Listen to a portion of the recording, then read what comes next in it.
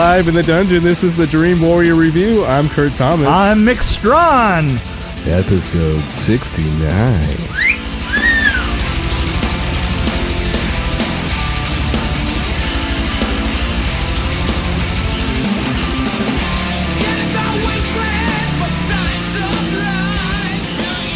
So, whoever did the voice of Hal, the computer, did a great job. Oh, is that it? No, it sounded just like Hal. It did. But,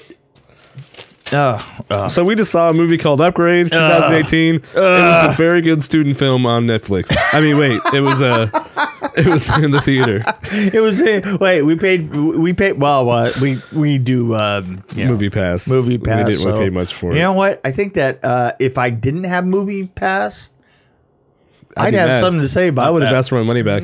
Oh, Regal yeah, would have had a phone call from me. I would have put that. I would have. You know what I would have done? I would have written a strongly worded email. I would have gone up to the usher, pushed him against the wall, and said, "Stop that! Why are you making me do this?" To myself. To yourself, right? Yeah, Yeah. exactly. Because, right. The car sucks. That was my first note. Oh, it was the worst. Futuristic car that drives and we itself. talk about this. We talk about this all the time. You know, the futuristic car is hard. Yeah. Yeah, and this is a pretty good example of, how hard it can be.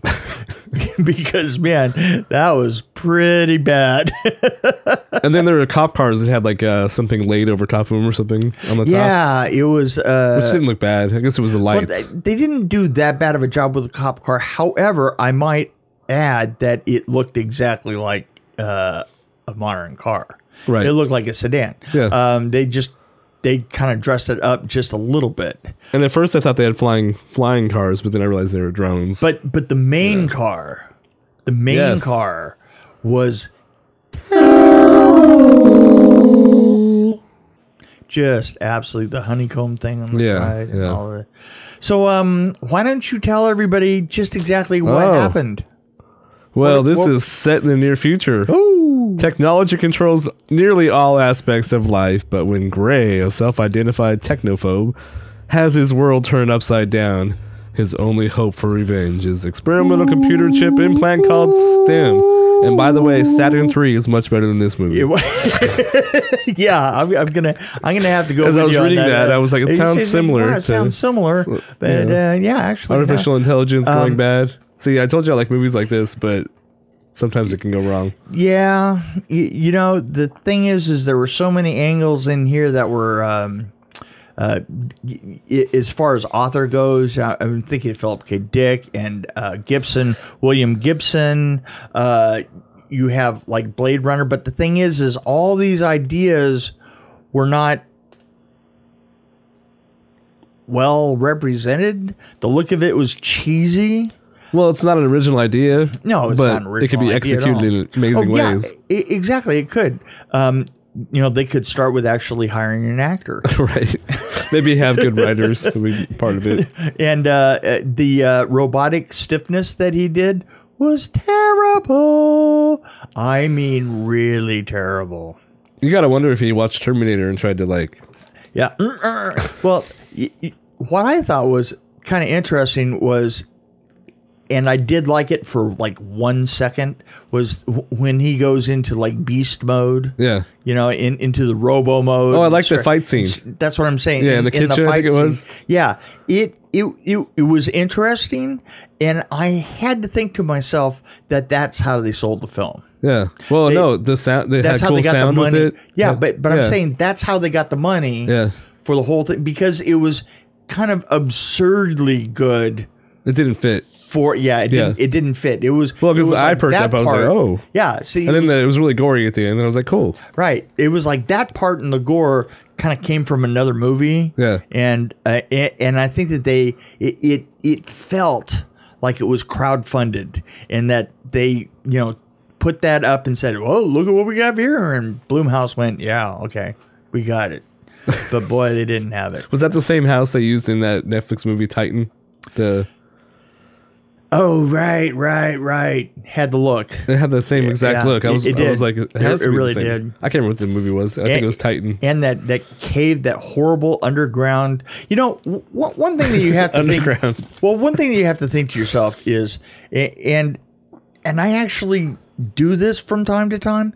I look at a set that I've done and I'd say, you know, would anybody actually live here? Would anybody spend time here? And here's the thing. There was like a set for a really, really rich guy.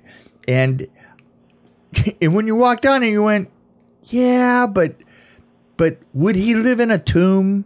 Really? I mean, Well, he was a depressed lad. he was a depressed. He looked like He did. He looked like a depressed like a flock of 12-year-old.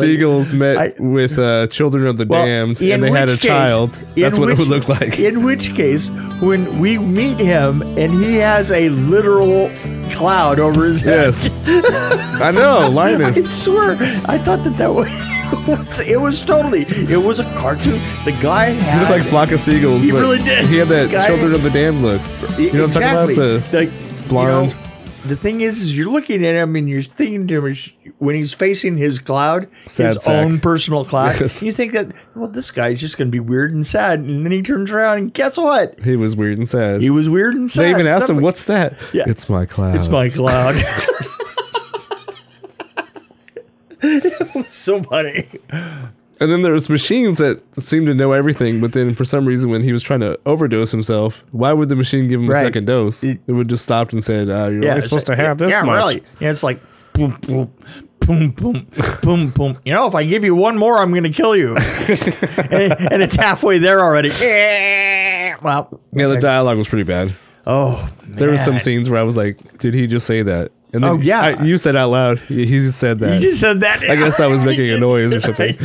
I did. Yeah. You said that. All right. You know, yeah, boy. I tell you, you could smell that one coming a mile away. It was So why did the 450 people on IMDb give it 7.4 out of 10? really 7.4 looks out like, of yeah. 10. It must have been for the blood and guts. Oh, the 450 people that worked on the film Oh, that's right. saw Yeah. this. There was no 450 people working on that film, buddy. So I had hopes for this because I saw the graphic is cool. And then Yeah. I started watching the trailer, which I usually don't do. If I Right. haven't seen a trailer, I just go in blind. But Right. I was sitting here like, since there were only 2 showings, they had so much time in between. I didn't see the first one, so I had Right. to wait for the second. So I was like, "Oh, see the trailer." I got 1 minute in out of 2 minutes and cut it off. Who was the cop? The black girl that was the cop. Yeah, she was actually good. She was actually great. And I've seen her before in some stuff. She was actually the best one in this whole There's movie. absolutely no doubt about it. She was she stood out. Betty Gabriel. Betty Gabriel. I'd love to see what she's done because I've seen her several She times. has a cool look. Yeah, she has Westworld. Oh, she's in Westworld, right? Unfriended, Diverted Beyond Skyline, Get Out. She was in Get Out. That's right. The Purge, election year. Wow. Yeah, you know, I have to tell you, she hasn't been in a lot of things, but she's going to be in a lot of more things. She has a very interesting look, and her acting was impeccable. Yeah. Yeah. I mean, she was the one that was carrying. she carried. Yeah. It's funny because when she came into a scene, it was all about her. I mean, absolutely, just blew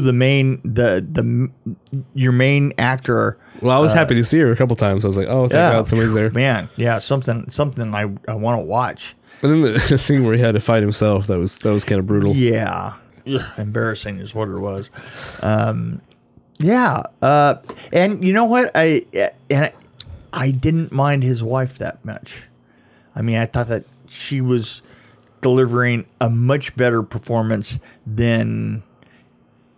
See, I'm going to have to hand this one to the women, Yep. Oh, yeah. but by far, because the women were, just completely out acting anybody in here that was a guy.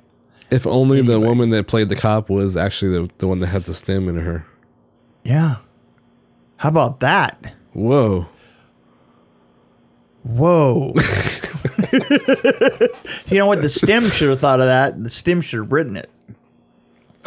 For me, the most painful thing to watch was the guy, the Flock of Seagulls guy. Yeah, he was. He was painful. He was in the hospital room. Him in the hospital room. Ooh, Dr. Frankenstein. yeah. Came in. Ooh, that was pain. And I have to It's say, moving. the other The thing hand though, is moving. the wrap up. Yeah. You know, when he's sitting there, and, It was like a TV wrap up. yeah, and we were going through like the whole history of the show, and oh well, let's look at it this way because this is, oh man, that was hard. It was like I we were watching look, episode we 2. we already lived through this thing once. We have to make it a few minutes longer. Yeah, please don't do that. Please don't do that. Yeah, and what happens when you get on a turkey like that? You know, it's funny. I was thinking, Well, you make the best of it, I guess.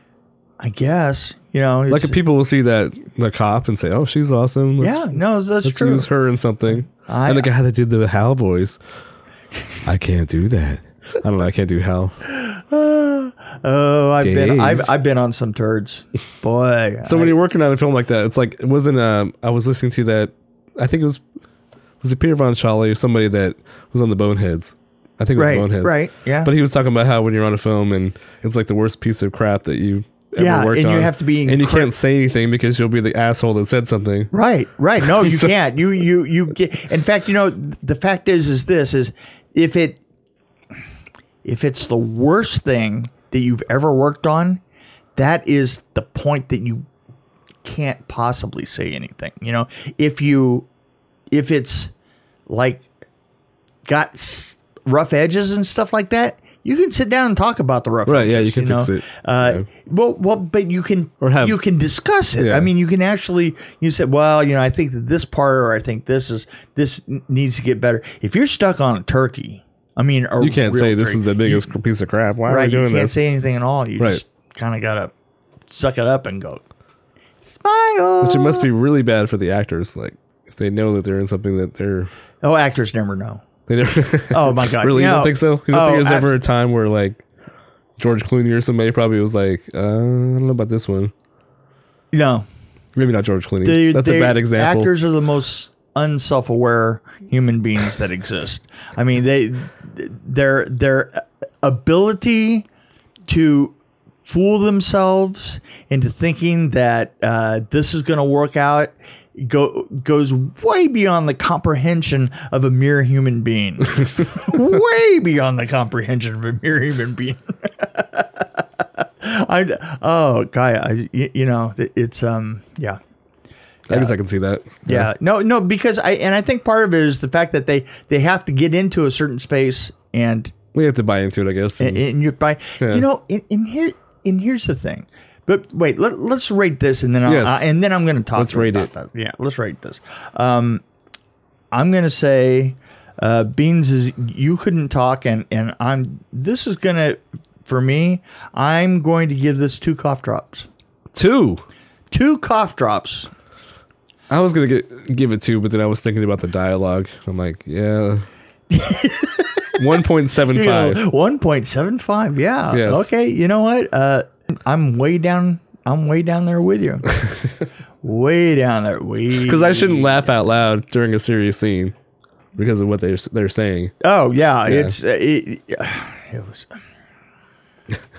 I worked on a film called Dead Men Don't Die. Story time. Story time with Story time with Mick. Story time with Mick.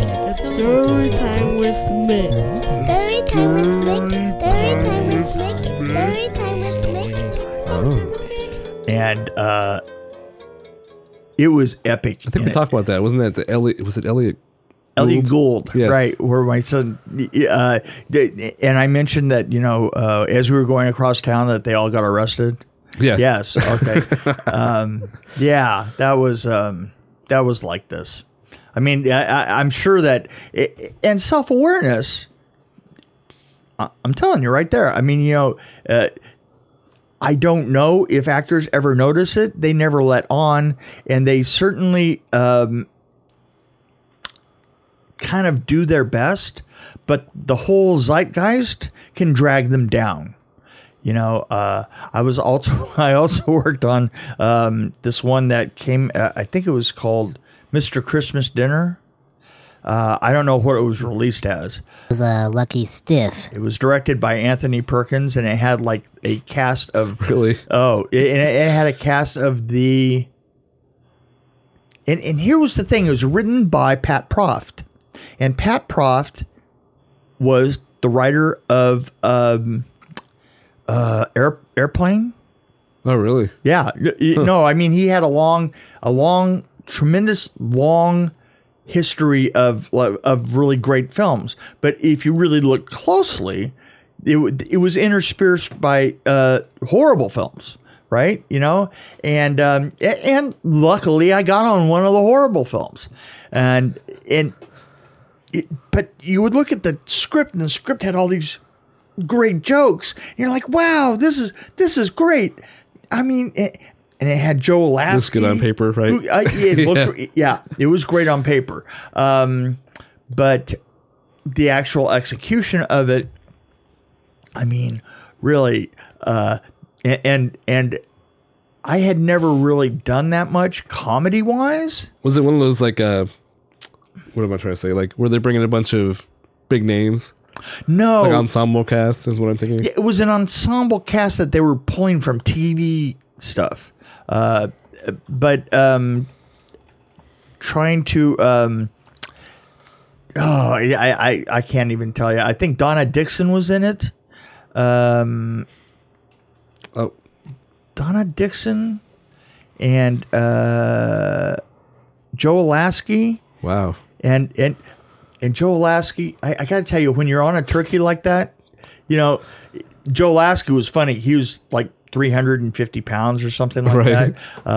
Died not too long after it. And he had to ski and be dunked in water, and he had to ride a horse and go up. And here's the thing. All these things he said that he could do none of them. I mean, absolutely none of them. And he was scared of heights, so he had to go up on the ski chair. But, you know, he had become my friend because I was doing special effects, but I was also kind of like, you know, it was one of those films where, like, we hired some, you know, questionable, not that we hired questionable people, but like everybody that we knew that was really any good at all was working on something else. And I was kind of like in between a couple of other actual films. And I'm working on this one. And we hired a prop master, and Gerald Olson, who's a good friend of mine. He's going to be in my book about Nightmare on Elm Street 4. And like, we did our best and hired this prop master that, and this is exactly what Jerry said. Jerry said, hey, you know what? Here's how this is going to work.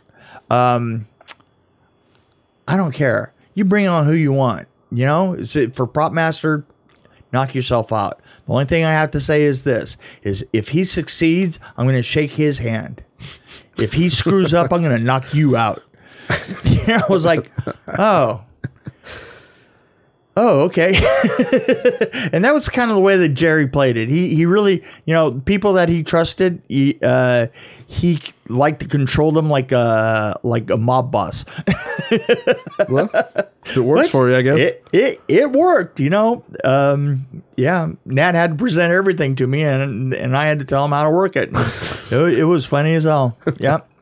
Huh. But I mean, this film was so bad, and it was like the making of it became the same, was actually funnier than actually working on it, because like this is where a certain friend, Anthony, who's the director of it? Come on. Anthony Perkins, right? Yeah. Anthony Perkins, who maybe indulged in certain things right. from time to time. Yeah.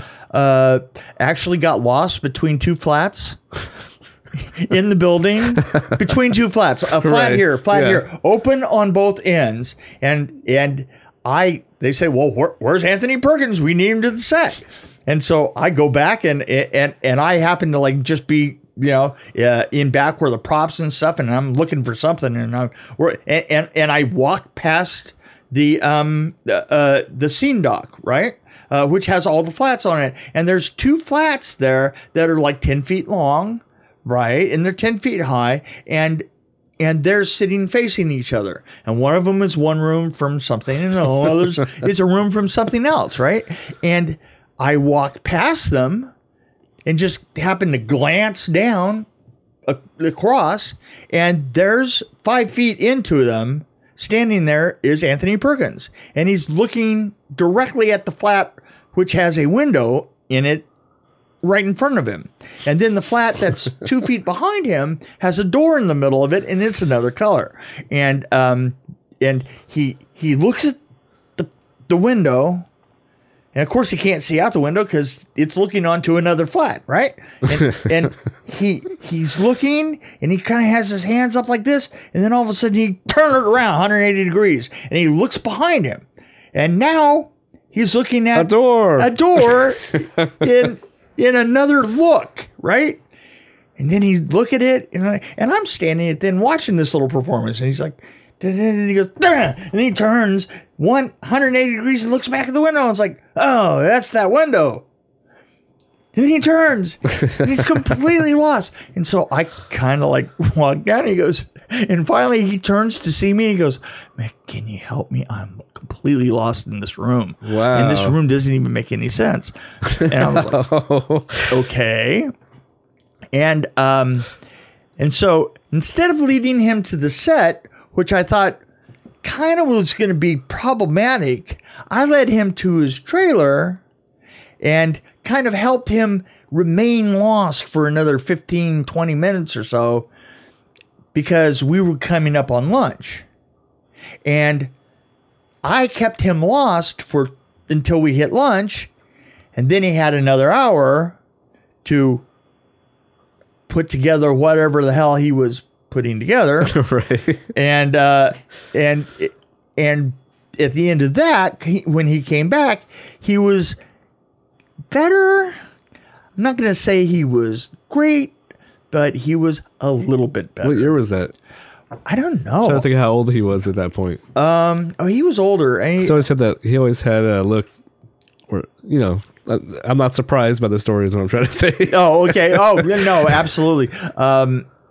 Yeah, he had a driver that literally came up to me, and I'm talking to the driver, and the driver just goes, "Mm-hmm." Thank you for understanding, because the driver figured out what I had done, that I had taken him around. What basically did was I took him out of that situation and out the back door and back around to his trailer so that nobody saw him go in, because of course, once they've checked the trailer, nobody's going to go back to it again. And we snuck in. I got him into the trailer, and the driver sidles up to me and goes, "Yeah, thanks for that. That's." And he was the director? Nice. Yeah, he was the director. That says a lot about it right there. It's Yeah, like well, yeah. the Trust me. director's getting lost in a... Oh, yeah. I man. know what the problem was. Exactly.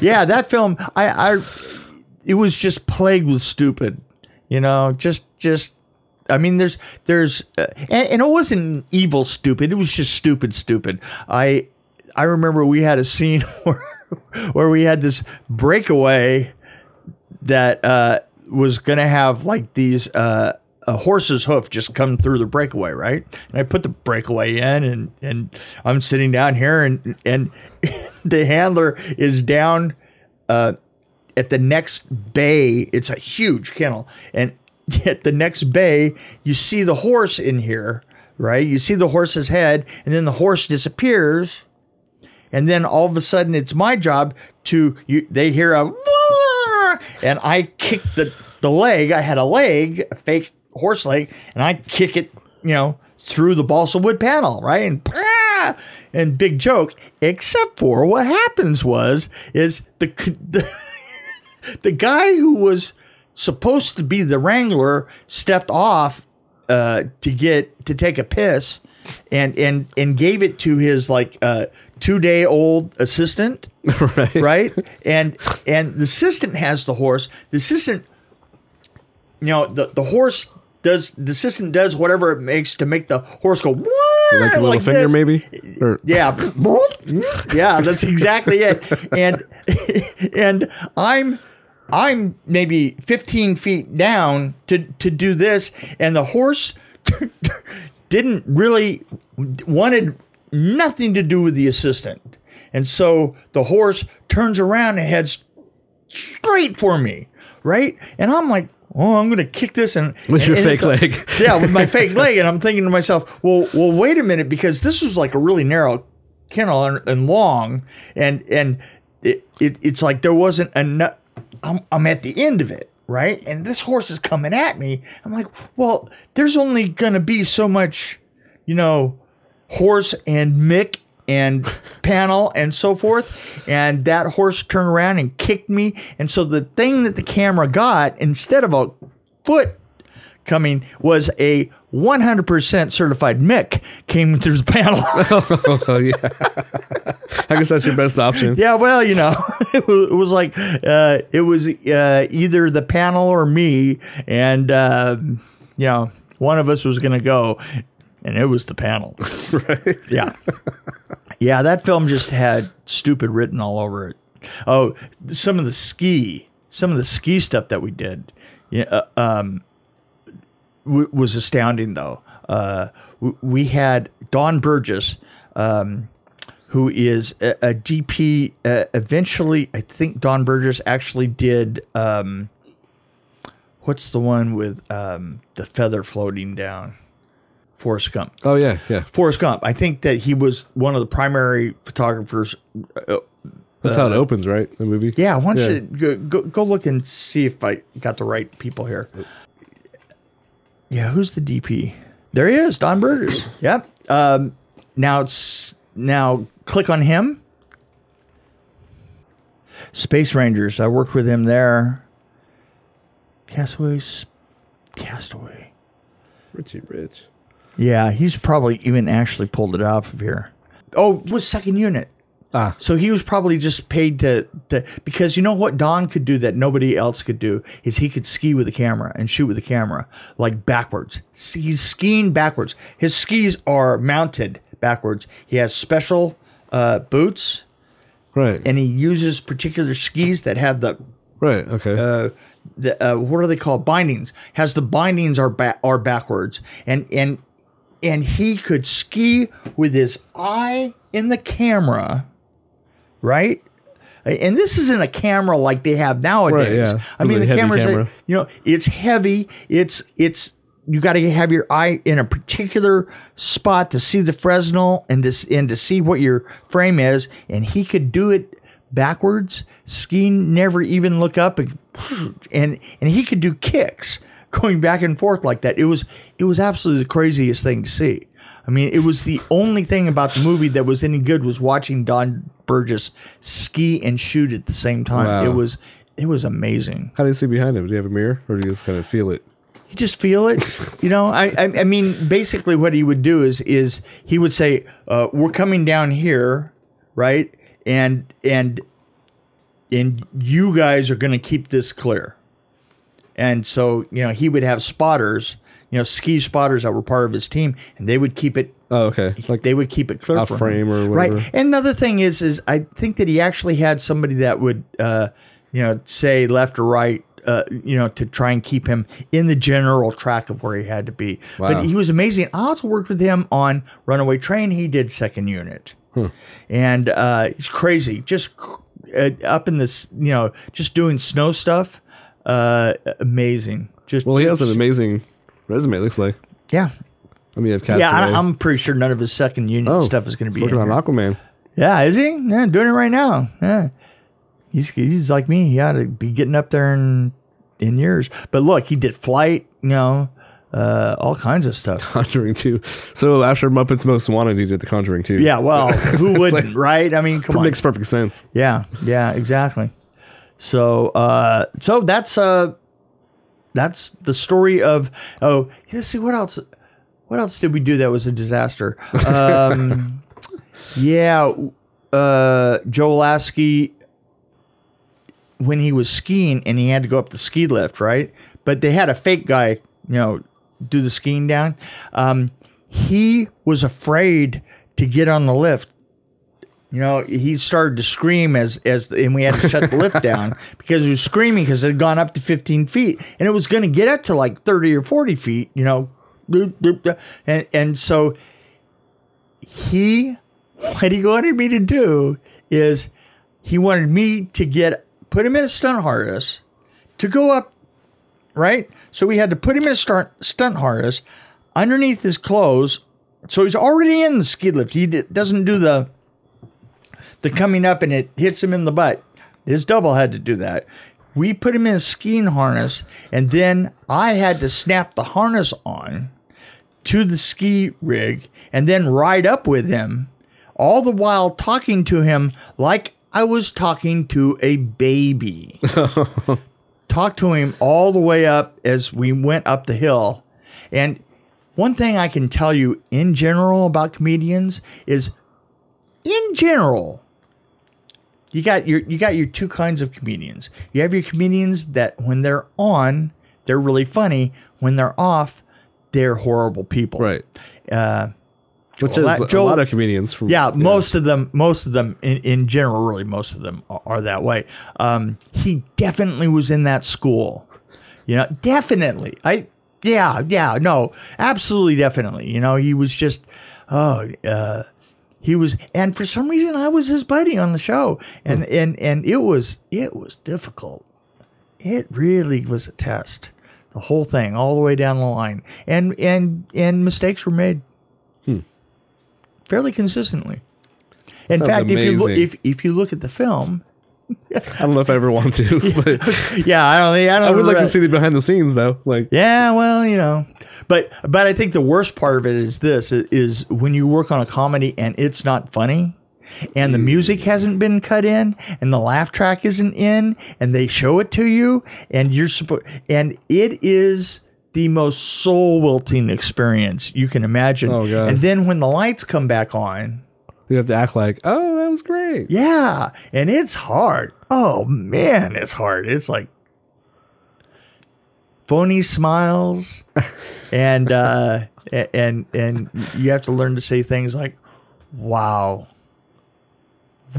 You just see like the thing. Oh, I like what you did with you come up with stuff. You know what? You couldn't even do that. I'm not seriously. I mean, I think that this was the first time that I actually just used the wow defense. You just go, wow. I'm speechless. Wow. Because speechless was the way to be. See, I would find a way to go pee. Like, oh, I gotta go to the bathroom. Don't think I didn't do that. Well, there you go. Wow. Wow. Wow. Just like that was a great story. That was wow. Yeah, there you go.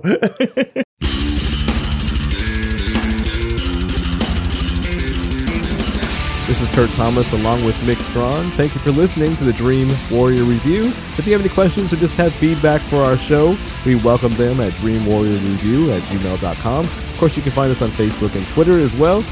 As always, please follow us and tell your friends about us too. See you next time.